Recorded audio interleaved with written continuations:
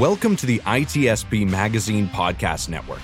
You're listening to a new episode of the Founder Pack Podcast, where your host, Brendon brings startup stories from experienced founders and other functional experts to help current and future founders get inspired and grow their knowledge with quick, tactical insights.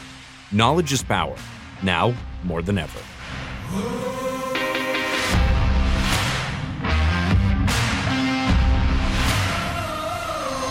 Hey, Mark.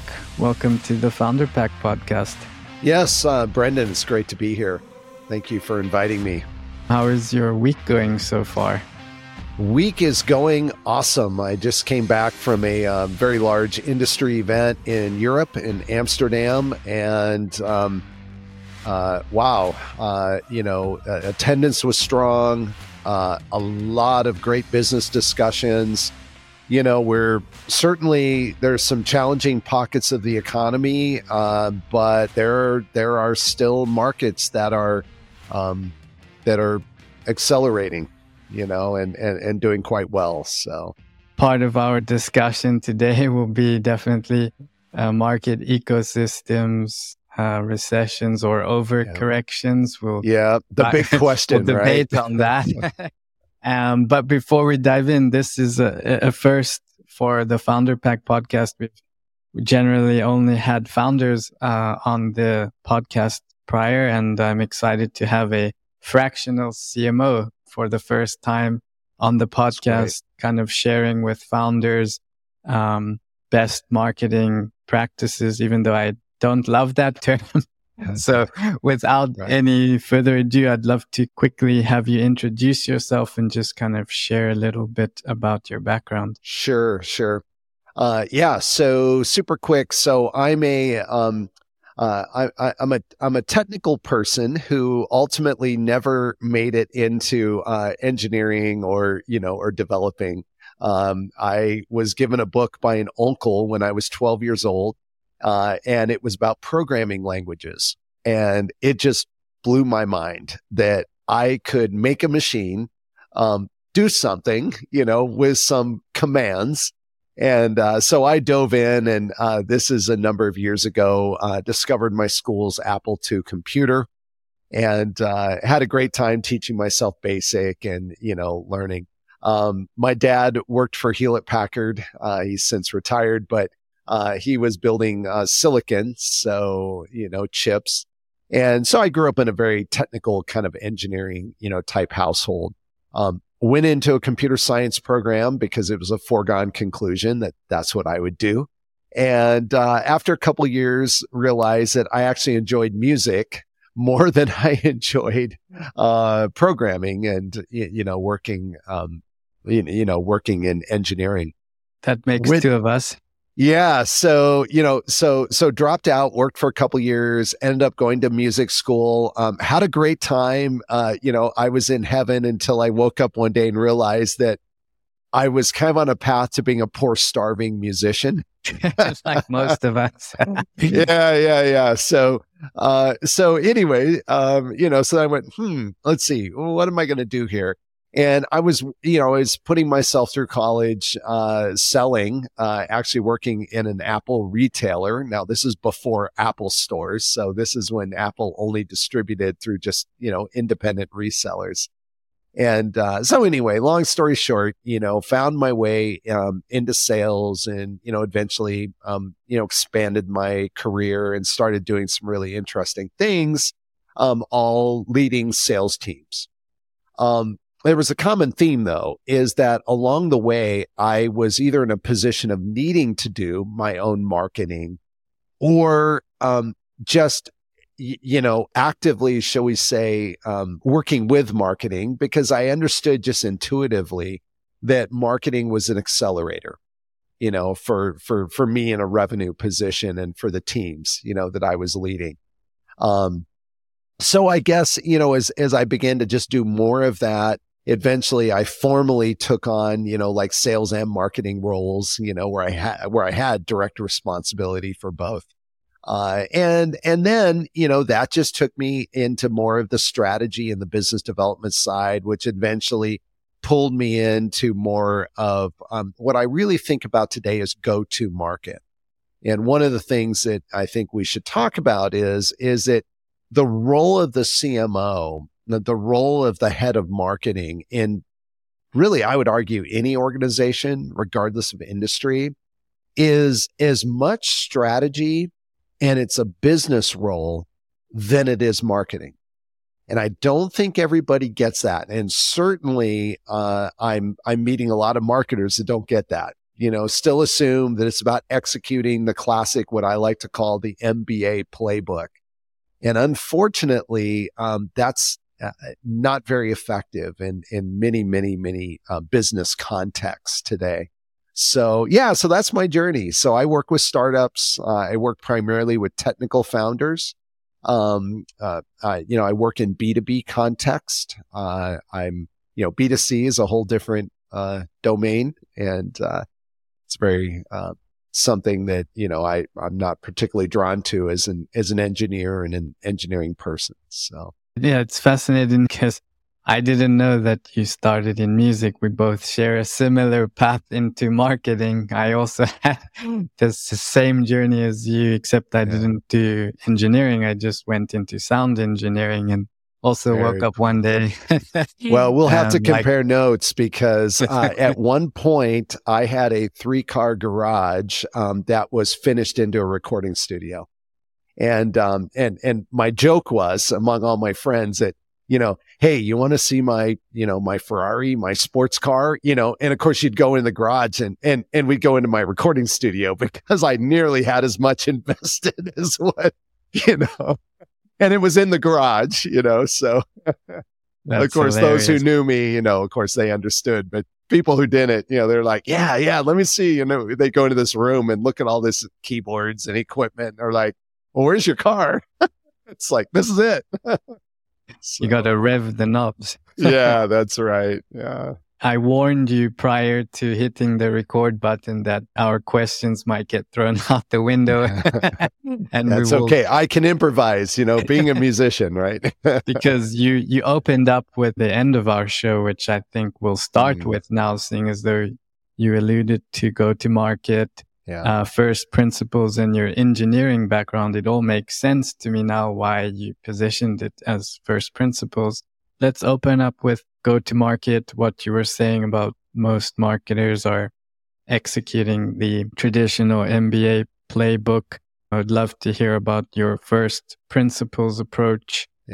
Yeah, let's do it. So first principles, I think by now, everybody in the business world has heard of, the whole concept. And, there's a lot of academic information, but for those who might be like, first principles, what's he talking about? It really is as simple as this. It's rather than approaching a problem and looking for a solution, solving a problem with kind of a very classic, hey, I have this problem. What are the known solutions out there for it? What are the known problems? What are the processes, et cetera, and then going and executing it, saying, I have this problem. Now let me strip down to the most basic elements. What a solution first of all, what the problem is, and then what's an appropriate solution. One example that is fairly well known, but it's what Elon Musk did with SpaceX, and I think we've all heard about how SpaceX rockets actually can land themselves. Now, this may sound like, wow, that's just an amazing engineering feat. Isn't that cool? Well, it actually was very, very practical. Because when Elon Musk looked at the cost, he asked himself, why is it so expensive to put a vehicle into space? A vehicle meaning a rocket. Well, what he learned, one of the reasons was that everything was being built and literally after each mission, it was destroyed.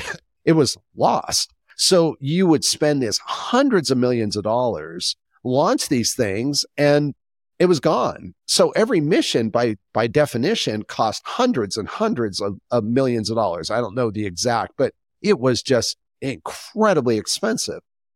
Well, the first principles view, so you could look at this a couple ways, and I'm going to connect this to marketing, but this is a great explanation of how this relates to first principles and market development. So Elon Musk could have said, well, let me just go find how I can grind the vendors lower than NASA's able to do. I can beat the government, right? So maybe I can get a 30 or 40 or even a 50% cost reduction just by, I'm just not going to pay Lockheed Martin and Boeing and, all these vendors as much as what they charge the government. Okay, that would get you a certain improvement. And he could have gone around and maybe found other ways to trim costs. But instead he said, what if the rocket wasn't thrown away? What if the rocket was reusable? That's first principles thinking. Now, that also means there's a whole different set of engineering challenges. So then you build this rocket that's reusable, plus you get the cost efficiencies that we talked about. And all of a sudden now he comes in at 90% lower cost, not 30, 40, 50%. That's first principles thinking. So a lot of marketing doesn't start with the customer. And I believe if you don't start with the customer and then reverse engineer their buying decision, then this is why you end up with the, very cliched saying, 50% of marketing works. The problem is we don't know which 50%. And we've all heard that. Maybe even some of us have even said that.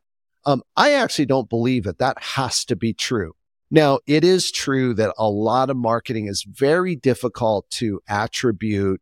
Did I really, win this particular customer because we were at this event or that event, or was it because of this Facebook ad series or this LinkedIn ad, or was it because of this email?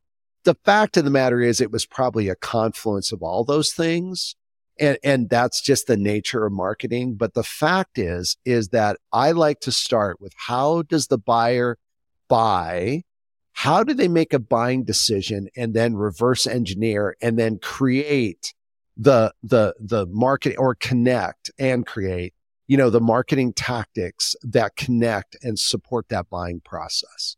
That's first principles. To that point, wouldn't you say that it's becoming more expensive to market today because your customers are just everywhere? There's multiple touch points, multiple folks engaging. So on some level, even if you do that exercise, you're probably going to find that you need all those channels, but then you're going to need to make a decision. Okay, well, we have this budget. Where should we put our eggs? I don't know if that's a conundrum you face. Yeah, 100%. And especially in a growth stage company, which by definition, or an earlier stage company, so a startup, by definition, you have limited resources. And, you may be limited just in people.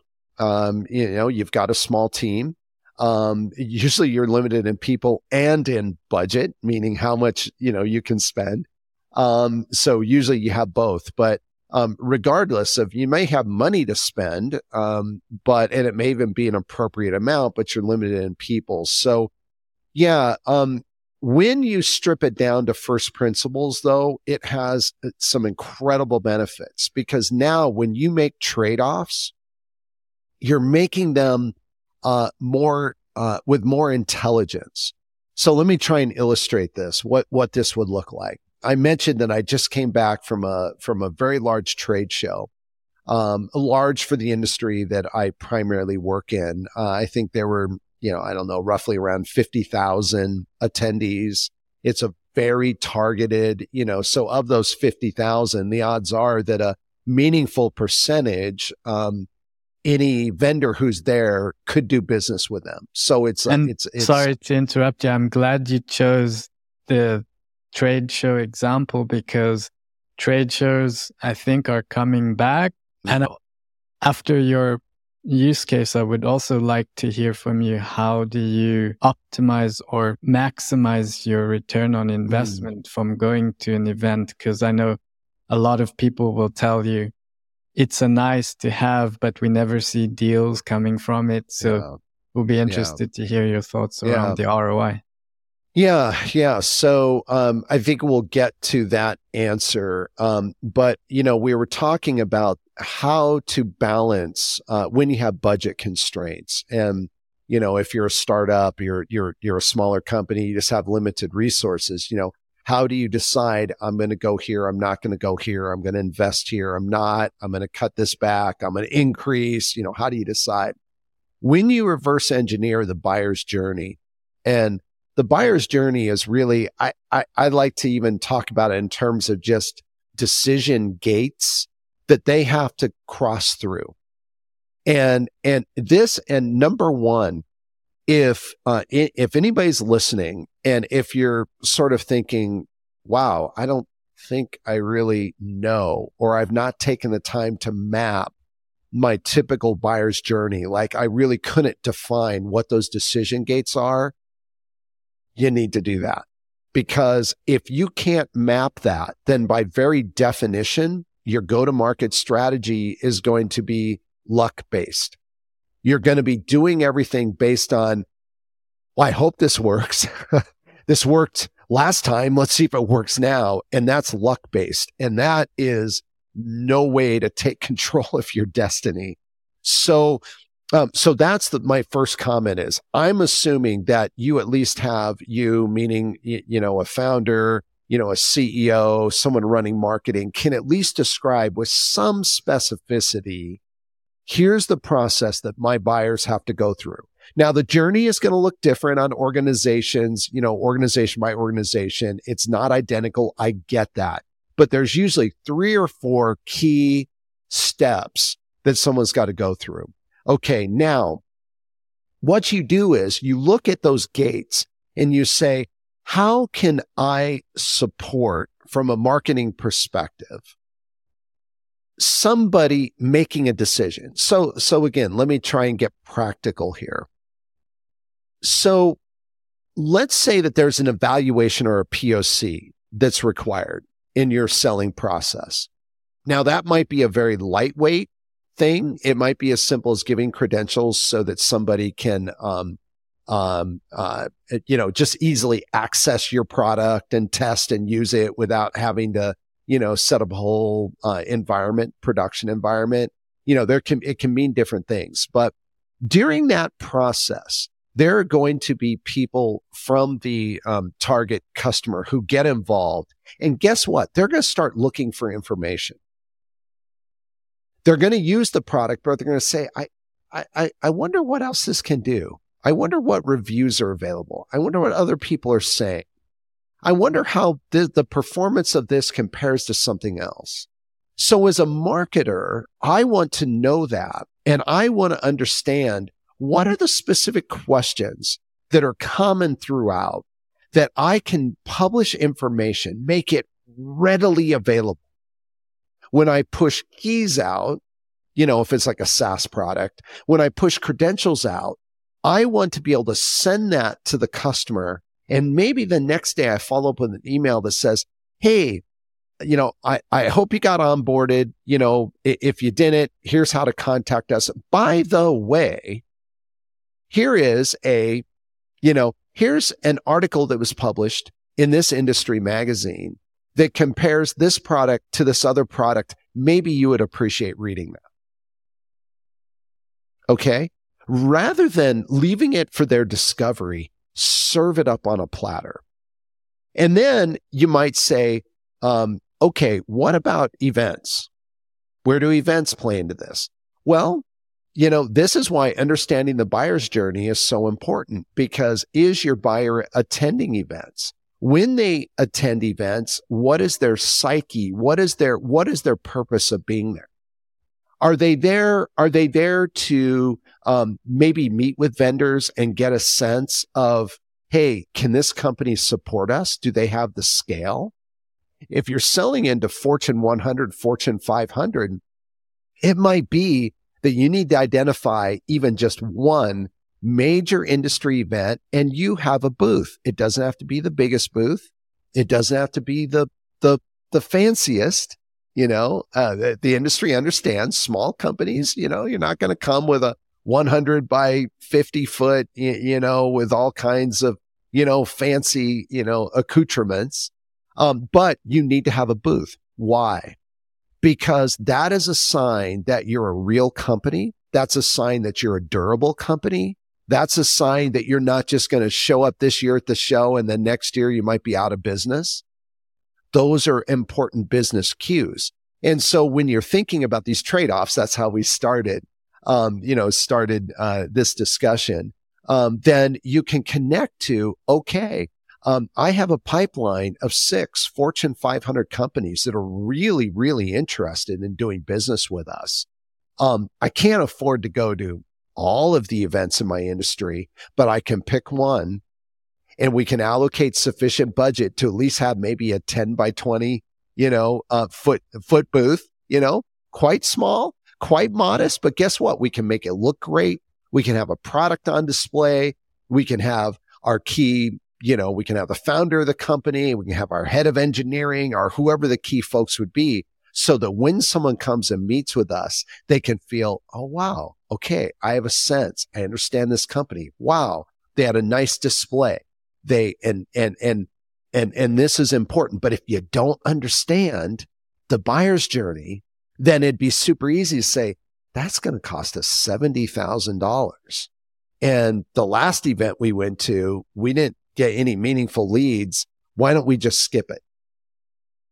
And you'd miss out potentially on a very, very important gate that's a part of the buying process, because they can love your product. They can validate it. But if they don't have confidence that you're going to be around to support them, they're not going to buy. It's a very interesting observation. Personally, didn't put that much weight on the confidence of being at the booth. Understanding your market, though, because what I'm describing potentially does not map to every market or every sales motion, but it maps, in my experience, to more than most people would think. With having said that, perhaps people should put it into the bigger context of their marketing strategy and expectations. Like your events, those are going to typically take a lot more time to see the ROI. From personal experience, maybe we're not the perfect examples, but I think more cases than not, it would be true that if we go to an event, we don't always have an agenda. To continue on the thread of events, this is something that we are putting quite a lot of time and effort into because it fits very much with our first principles. How do you get the most out of events? What sort of activities, agenda, strategies, tactics do you use around events to support lead generation, pipeline, etc.? Yeah. So I think the best way to answer this is we do need to look at think about a couple different business sales go-to-market motion context. Okay. So what do I mean? So, sort of like a continuum, right? So on one end, it doesn't matter the right or the left, but on one end is like your SaaS, unaided. Basically, you go to the website, it's like a $99 a month, a $49 a month per seat. Like, sure, maybe you can chat with somebody, but it's very low touch sales, right? And that's a very, very different go-to-market sales motion. Probably that's going to be a very, very large addressable market. It's probably going to be a pretty easily understood, defined product. So, so a lot of your fintech, certainly your sales tech, your MarTech solutions, your, kind of fall into that category, right? And then the continuum just begins to extend across where the deal size gets bigger. Usually as the deal size gets bigger, both complexity of the sale, and meaning just the number of people involved in making a decision increases. And then also the integration complexity increases. It can still be SaaS.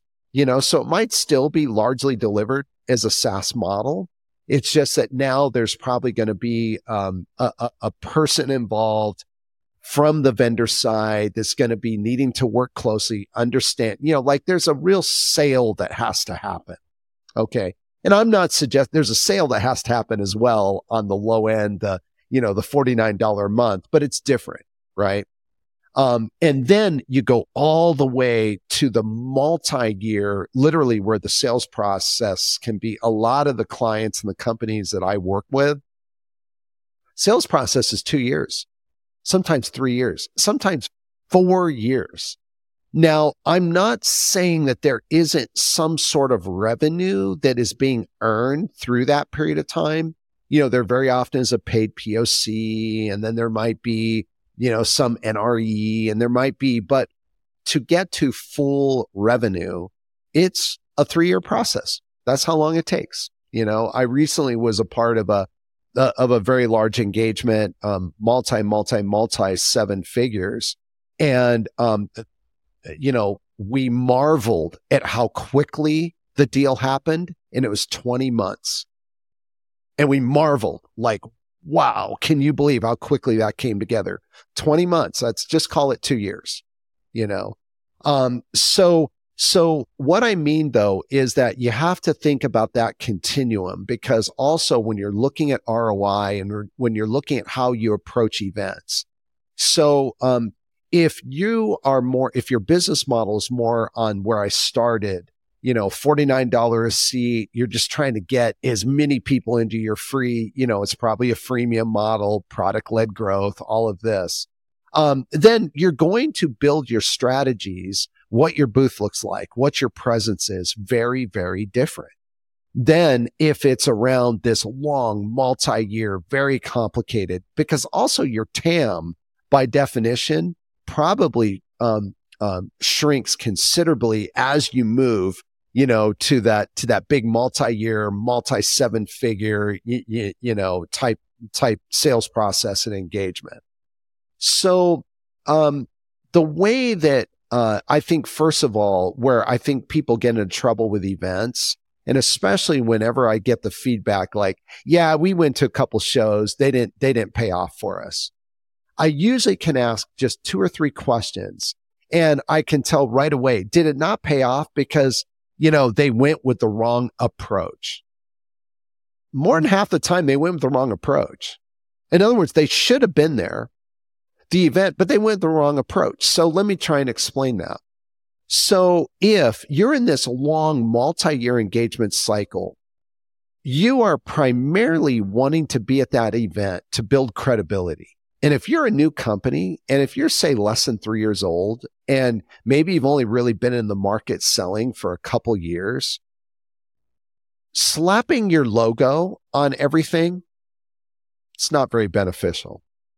So paying $25,000 for the lanyard sponsorship, paying another $15,000 to get your logo on the website of the event, paying another, and go on and on and on is actually meaningless. No one knows who you are. People do not look at the logo on their lanyard and say, I wonder who that company is. I'm going to go Google them. Oh, I'm going to go look at them. Nobody does that. Complete waste. ROI, 0. So sponsoring the Wi-Fi, the breakfast, the yoga. Breakfast, the complete, absolute, utter waste. Give me that money. Give me a match. Let me just go ahead and set it on fire. At least we'd have heat, and so guess what? A lot of founders though fall into it because it's like, oh, wow, it'd be so amazing. Everybody's going to see our logo. Even if just 0.5% of people come by our booth, the 0.5% who actually do come by the booth are completely unqualified by definition because they have no idea who you are, what you do, and they're just curious. In fact, really what they want is your free coffee mug, t-shirt, pen. They just want the swag, right? So completely unqualified. So absolutely there was no ROI, 100%, 0 ROI. Could have told you that. You'd have to spend the money. Now, what should they have done? Still be at the event, still have the booth, but invest on the front end in getting the right people to come see you. Now, what does that mean? That means that the success of the event hinges largely on how much front end outbound you did. And if someone says, oh, well, the whole purpose of going there is because we don't know who to call. And so we're hoping, like, well, then don't go. Because if you don't do that outbound on the front end, there is no marketing trick. There's no silver bullet. There's no, to get people to suddenly come and to take you serious and take a meeting and then say, oh, wow, we've been waiting for a company like you, So that is, I think, one of the, really, really, really important things that gets missed, especially if a founder doesn't come from a marketing background. Maybe they come from a bigger company where the brand was so huge. By definition, I work largely with technical founders. And by definition, they come out of Google, Apple, Facebook, Microsoft. And it's like when Google launches a product, like it's Google, and so they were running engineering, That's the only running time a product. when you build a product, they will come. Yeah, exactly. And so it's very natural. I really understand why technical founders fall into that trap. It's not because they weren't, listening in the few business classes that they had, in college, at university.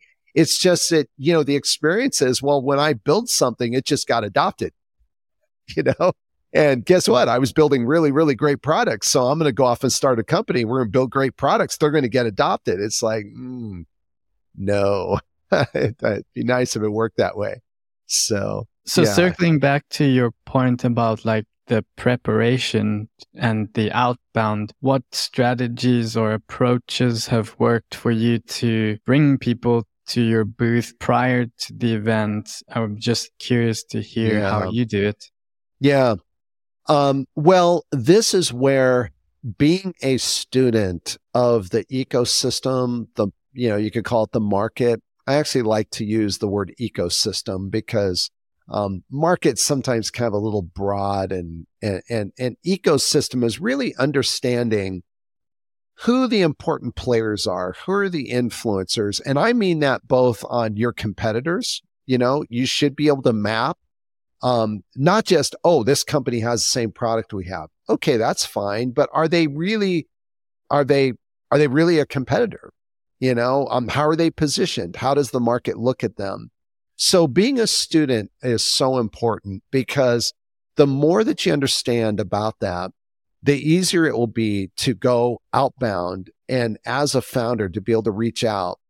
And I think a lot of founders underestimate the power of when you are a founder, and if you have developed something that is special enough, it's actually not that hard to get a meeting.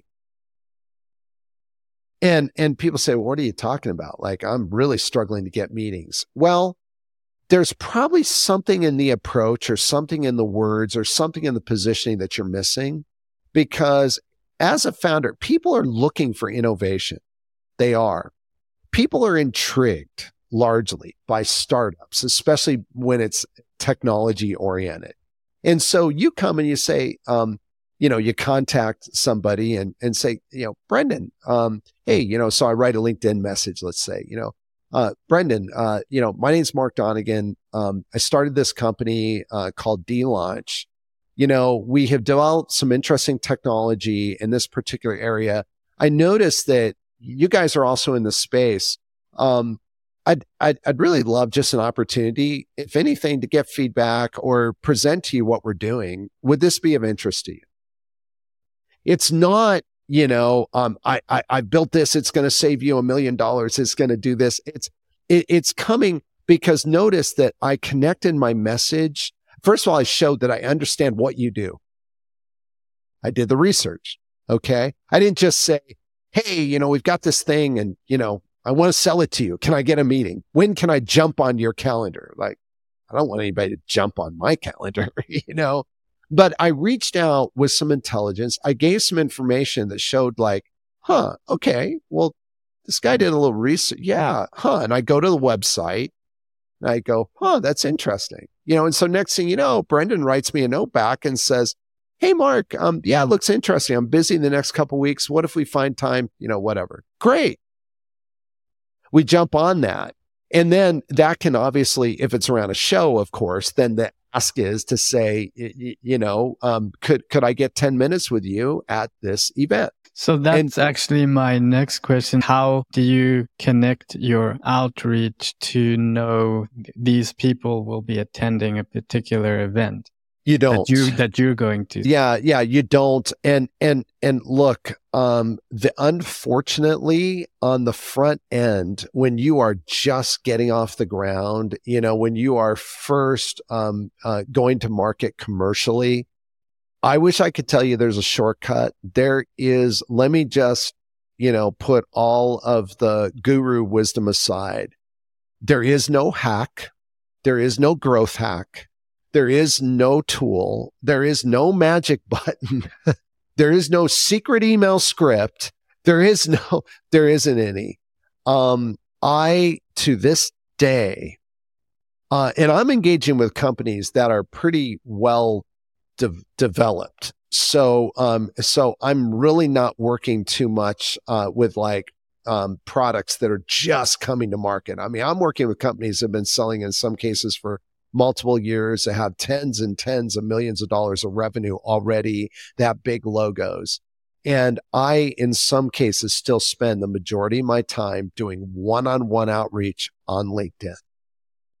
And I even had a conversation with a marketing team not too long ago when they were discussing ABM strategies. And we were discussing, the director of marketing had suggested a tool for targeting.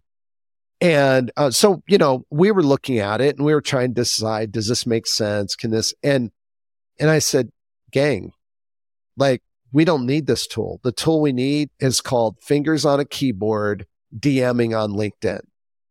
Why? Because our market is very, very, very narrow. It's well known. And at the end of the day, the tool is just not going to get us there. And so we were spending all this energy trying to find these tech solutions. And guess what? It just needed a good old search, and it takes time and it's hard and it takes effort, but that's what you have to do to build the market. There is no shortcut. There just isn't. Yeah, no, I think that's a great answer. I know everybody's looking for the hack, looking for the tool. I think your answer is the hack. It's just human intelligence and some sweat and blood. You can't automate and scale everything. Now, the interesting thing though is that as you begin to grow your brand and as your category, as you begin to get known, then you can kind of go from the, I think it was Mark Benioff who described it, and I'm sure others have. So I'm not saying he's the first, but I know that he has said this. He describes it as the Army and the Air Force, and it's like the ground war is, I don't necessarily like war analogies, but the ground is sales. It's like it's 1-to-1. It's, it's literally face to face. It's, it's that sales, right? Marketing tends to be more the Air Force, flying above. The thing is that you need both, and they both serve their place. But, at the same time, marketing now, especially in these longer, higher value deals, longer deal cycles, higher value, marketing has to get a lot closer to the ground. And that's why kind of the brand strategies, the whole idea, I'm going to, get our logo on pens and we're going to ask people to come to our booth to enter a free drawing for an iPad and all this kind of stuff. It never really worked that well, but now it doesn't work at all. Just set that money on fire, just set it on fire. It doesn't work because you've got to be close to where the decision's being made. And that's at the ground level. That's on the ground. And so to start, there's just no substitute for, direct outreach. And you're right. You have no idea if somebody's attending the trade show, but guess what? I can reach out. Hey, Brendon, notice you're in this space. any chance you guys are going to be at, XYZ? We're there. We're showing, our first generation of blank, blank, blank, maybe it'd be of interest. Well, you might reply back and go, hey, guess what? I am going to be there. My schedule's full up, but maybe we can schedule a call beforehand. Great. Maybe you're like, no, sorry, I'm not going to make it. Well, would you mind? Can we get on a call? I'd like to show this to you. Maybe get some feedback. It's kind of a non-threatening, more passive approach to actually asking for their time. You didn't start with asking for their time. You started by asking, hey, are you going to this event? I see you're in XYZ. Yeah. And here's an observation again around events, is people tend to be, because the very nature of an event is, people coming together fundamentally to meet. And, so you have buyers and sellers by very definition, who are coming together. I mean, they're choosing to. The sellers are coming to be available. The buyers are coming to meet with sellers. And so it tends to be very, very, safe, and it is very safe as a seller, as a vendor, to approach a buyer and ask for a meeting.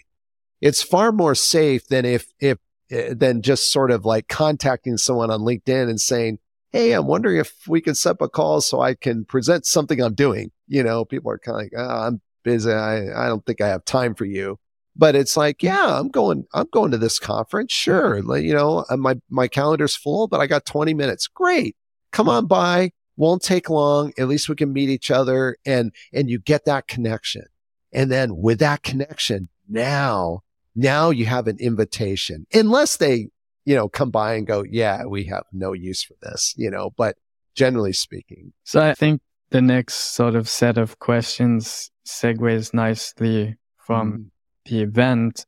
We spoke prior to this call about debate whether we're in a recession or in a market correction. I think we're personally more in a market correction based off a bunch of folks I've been speaking with in the investment world. Having said that, and I'm not an economist or anything like that, so don't take my word for it, but based on a few criteria. One, post-COVID, companies realized they were overspending in many areas, employees and software, and overall efficiency.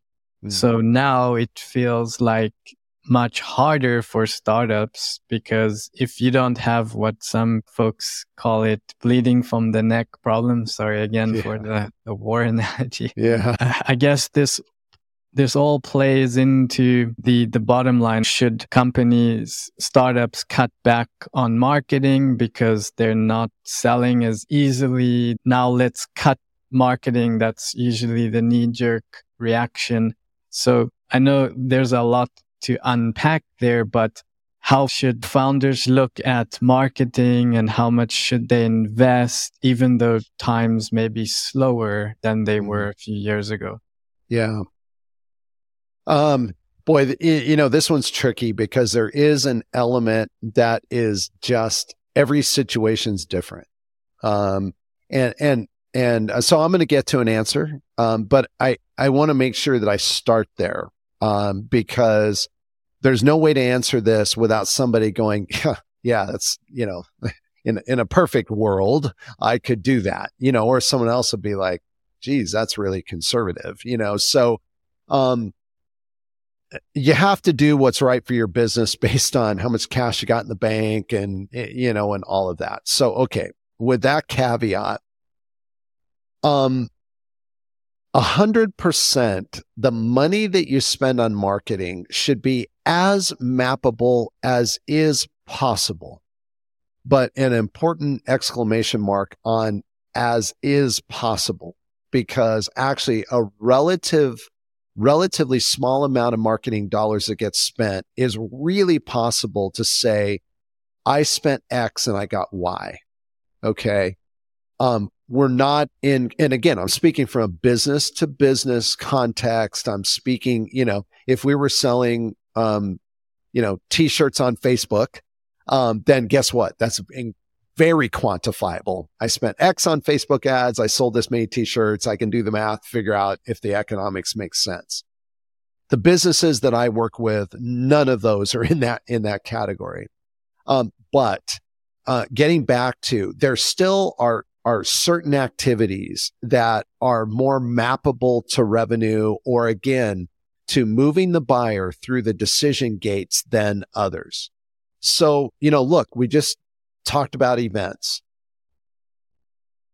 Maybe you don't have the 70 grand to go to an event, which, by the way, for a lot of trade shows, and I'm not talking about a big fancy booth, a lot of shows for even a pretty small booth, by the time, you bring staff and you pay for housing and, everything, it's $50,000 for a startup. That's a lot of money. So you might say, Mark, I am totally with you. And we really need to have a booth presence and we want people to feel credible, but I don't have $50,000. Well, I would say, okay, take $10,000, fly the founder, a couple of the founders, your head of sales, or if you're still kind of founder-led sales, and go and use it as an aggregation point to be able to go set up meetings. Like, in other words, you're still there. You're still at the event. There's a certain amount of marketing presentation that you can give about you are at. So I could still contact Brendon and say, hey, Brendon, wondering if you're going to be there. We're actually attending. True. I don't have a booth. Doesn't matter. I'm attending. We're attending. We're going to be talking about, our new fill in the blank. I would love to meet with you. You reply back, hey, I am. Where's your booth? My reply is, hey, this year we actually don't have a booth, but I would love to come to you. Oh, hey, we're in this booth. Oh, we're in this meeting room. Oh, we can find a... See, I can have the exact same meeting. I don't need to have the booth. Okay. So the point would not be to say, oh, I'm not going to go to the show. In other words, you probably, unless you literally don't have any money, but, and then you look across at the various investments that you're making, and, it is relatively easy in a lot of marketing budgets to find, I don't really like the word waste, but maybe fluff, so, okay, you're spending $15,000 a month on Google AdWords campaign. Most of those campaigns, you could turn them off and you wouldn't notice at all, and it's really easy to do the analysis. So you just go into that and you say, you know what, let's turn off Google AdWords. Now, maybe you're able to reallocate that budget. That would be better than cutting it completely, reallocate that. And that's what you should be doing all the time. But that's how I really think about looking at cutting investment in marketing. Now, I do not advise just kind of the haircut, hey, we just need to cut the marketing budget by 30%, because maybe 30% is too deep, but 20% is possible. And maybe you need to find that other 10% elsewhere in the company. Maybe you can even cut it by 40%.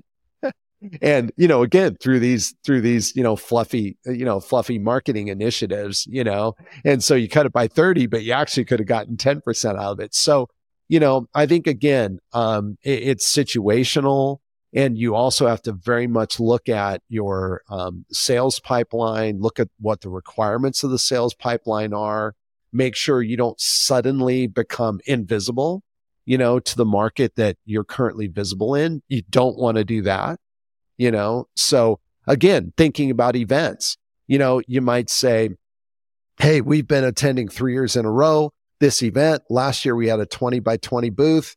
It never feels good to downsize, but I think we should just take a 10 by 20. And you know what? We're going to skip this sponsorship and we're not going to do this other thing. Hey, that saved us 50, but we're still there. We still have a presence. We're going to make sure the booth looks great. We're going to still bring a team. So that would be better than just kind of the haircut. We're not going to do that event altogether, or just, we're going to cut the budget by 50% and, kind of, just take a, just haircut across the board. You have to be very strategic. I want to come full circle to the first thing you said. I think it was when we opened up. You see a lot of marketers or founders as well, focusing more on that generic MBA playbook and not focusing enough on strategy. So to unpack that a little more, how do you advise really small teams how they should go about balancing both strategy and execution? Because I think it's quite common in startups to get thrown new projects every month, and then you're every always week, playing every catch day. up. Yeah, and never really executing. And maybe that comes back to your point about strategy and sticking to it. How do you go about strategy, execution, and letting that play out until you decide, okay, this worked or didn't work, and now let's revisit strategy? So there's a nuance in my answer, and the nuance is this, is that there's a very common pitfall that small companies and big companies can fall into. So this is just a common pitfall in marketing in particular. And that is, we execute a new tactic. Okay, turn on a campaign, go to this new show that we normally don't go to, whatever it is, start a podcast, and don't give it either enough time to, don't recognize that these things are just not light switches. And there are no light switches in marketing. So I have already made that clear, but I'm going to say it again. They're not light switches. So we, publish a podcast. We put out 8 episodes.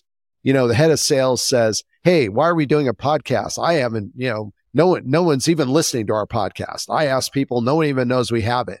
So then it's like, well, kill it. It's not working. The problem is that if you just stayed consistent, probably not by episode 28, maybe not even episode 48, but at some point, the inertia, the momentum, of that particular tactic, in this case, we're using podcasting as an example, would 100% begin to take effect. And then all of a sudden, the podcast becomes this driver for us. But it gets killed. And then that energy gets transferred to the next thing that gets killed. And then that gets transferred to the next thing that gets killed. And you end up with a marketing team that at some point the CEO, the founders, the board, the investors say, our marketing team must not be very good. They replace the head of marketing. That new head of marketing comes in and says, yeah, these people aren't very good. I'm going to bring my team in. And guess what? 24 months down the road, they're fired, and it's this revolving door. And so much of it, in my experience, so much of it is just simply not staying true to the strategy, to the tactics, allowing it to work, because either the expectations were unrealistic.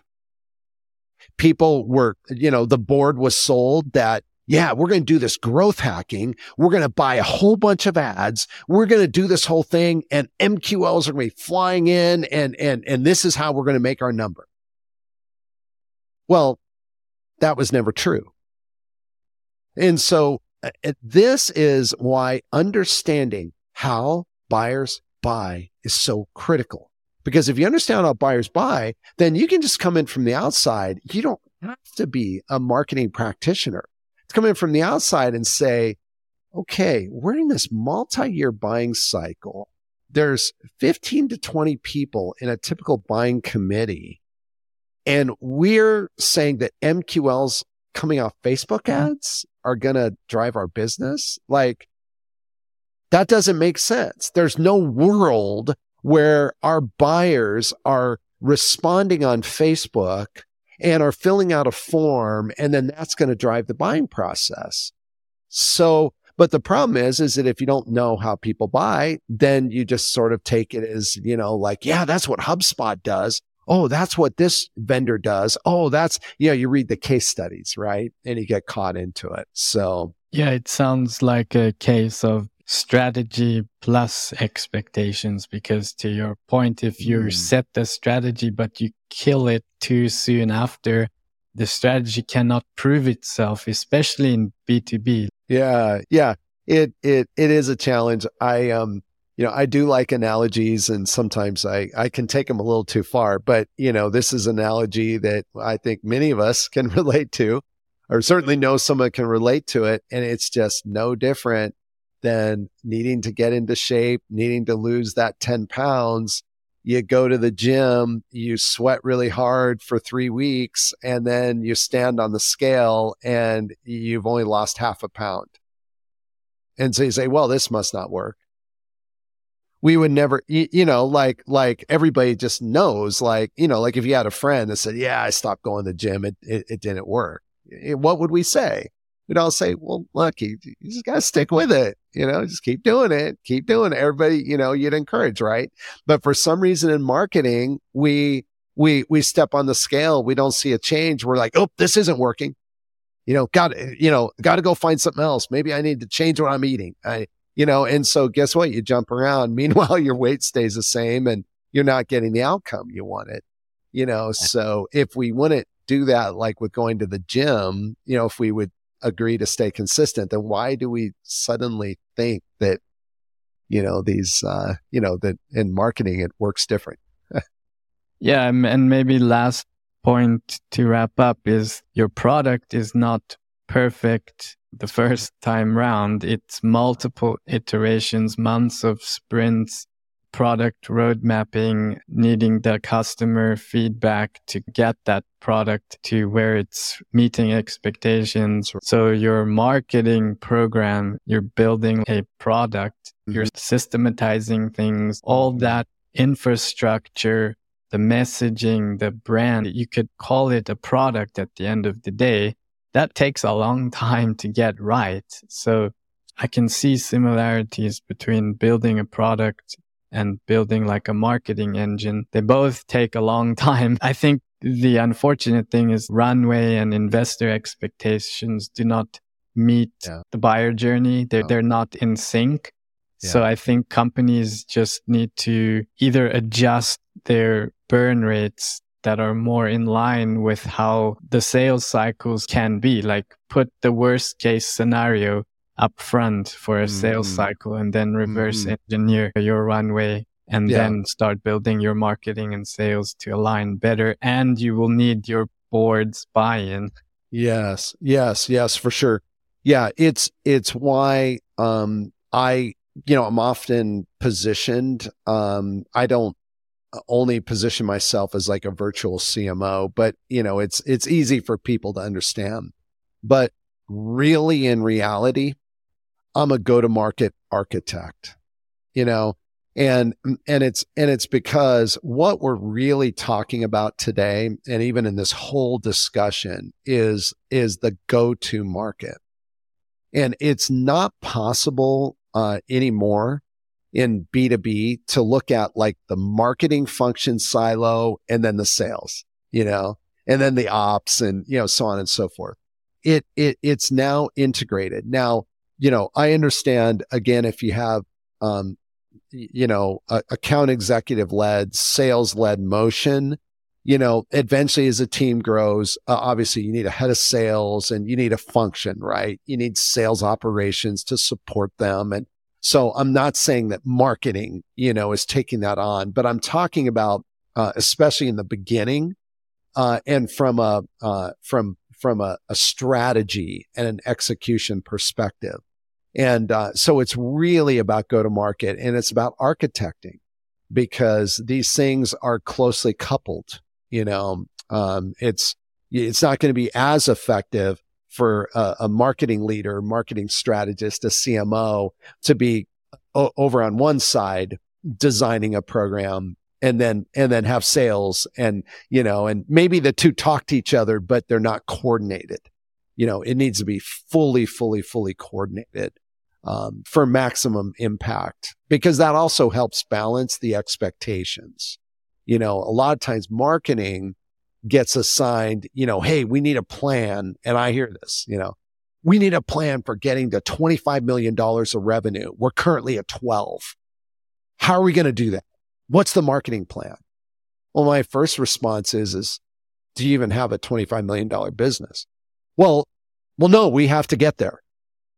Well, no, I mean, okay, that's fine. I understand somebody promised somebody they were going to get there. But again, first principles, and you take a look, yeah, okay, we absolutely do have a $25 million business. Okay, now we can build a plan. But too many, especially marketing leaders accept a role or, it sounds like a great challenge. And then they don't get there. They find themselves getting pushed out of the company 24 months later because they, in air quotes, failed, when in reality, the failure was not because they didn't execute marketing well, they didn't know what to do. It's that there was never a $25 million business there. And this is why so many startups are in trouble right now, is that they both promised either overtly, either by or just by implication, because investors are so excited, the $1 billion market, right? And they raise money accordingly. And guess what? They were never going to be more than a good, solid $50 million company. And what's so sad is that if you raise money in the right way, you didn't over dilute, to be a $50 million company can be an amazing business. And so a lot of these startup failures did not need to happen. It was just, expectations were set wrong, and strategies were, it's not even a strategic failure. Just, it's not a $1 billion business. Okay. $100 million business is still can be, and throwing off $35, $40 million in EBITDA every year. That's not bad. Yes, please. So, yeah, exactly. So anyway, I think we also answered are we in a market correction versus, recession? And I'm totally with you.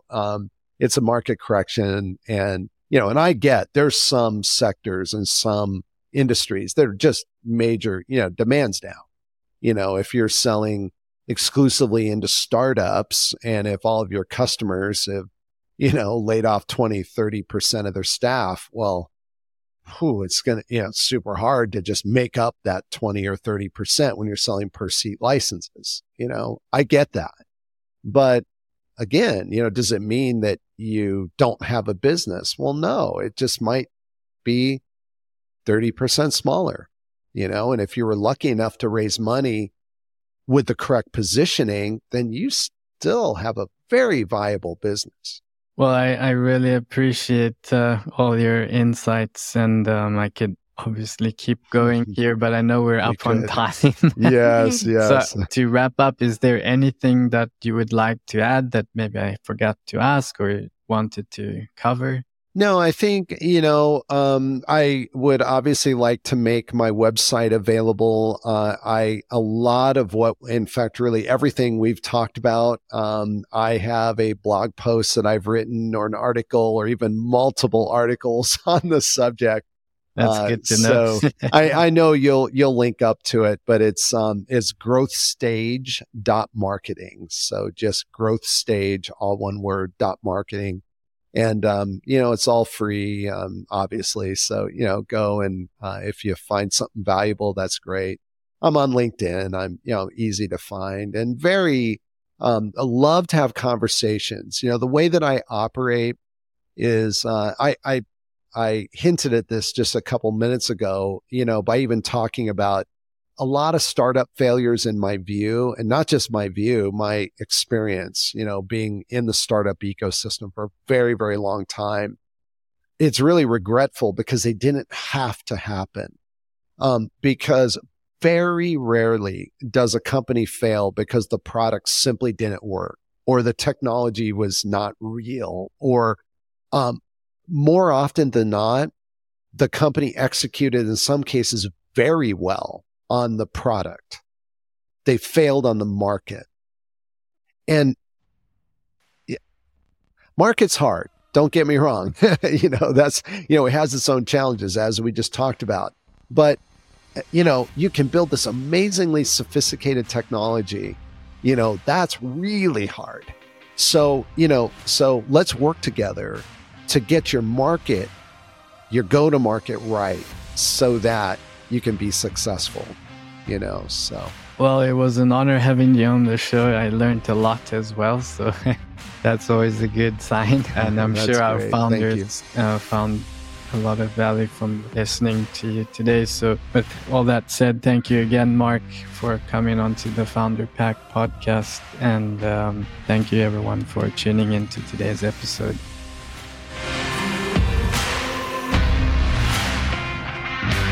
We hope you enjoyed this episode of the Founder Pack podcast with Brendon Rod, part of the ITSP Magazine Podcast Network. If you learned something new and this podcast made you think, then share the channel and itspmagazine.com with your friends, family, and colleagues. If you represent a company and wish to associate your brand with our conversations, sponsor one or more of our podcast channels. We hope you will come back for more stories and follow us on our journey.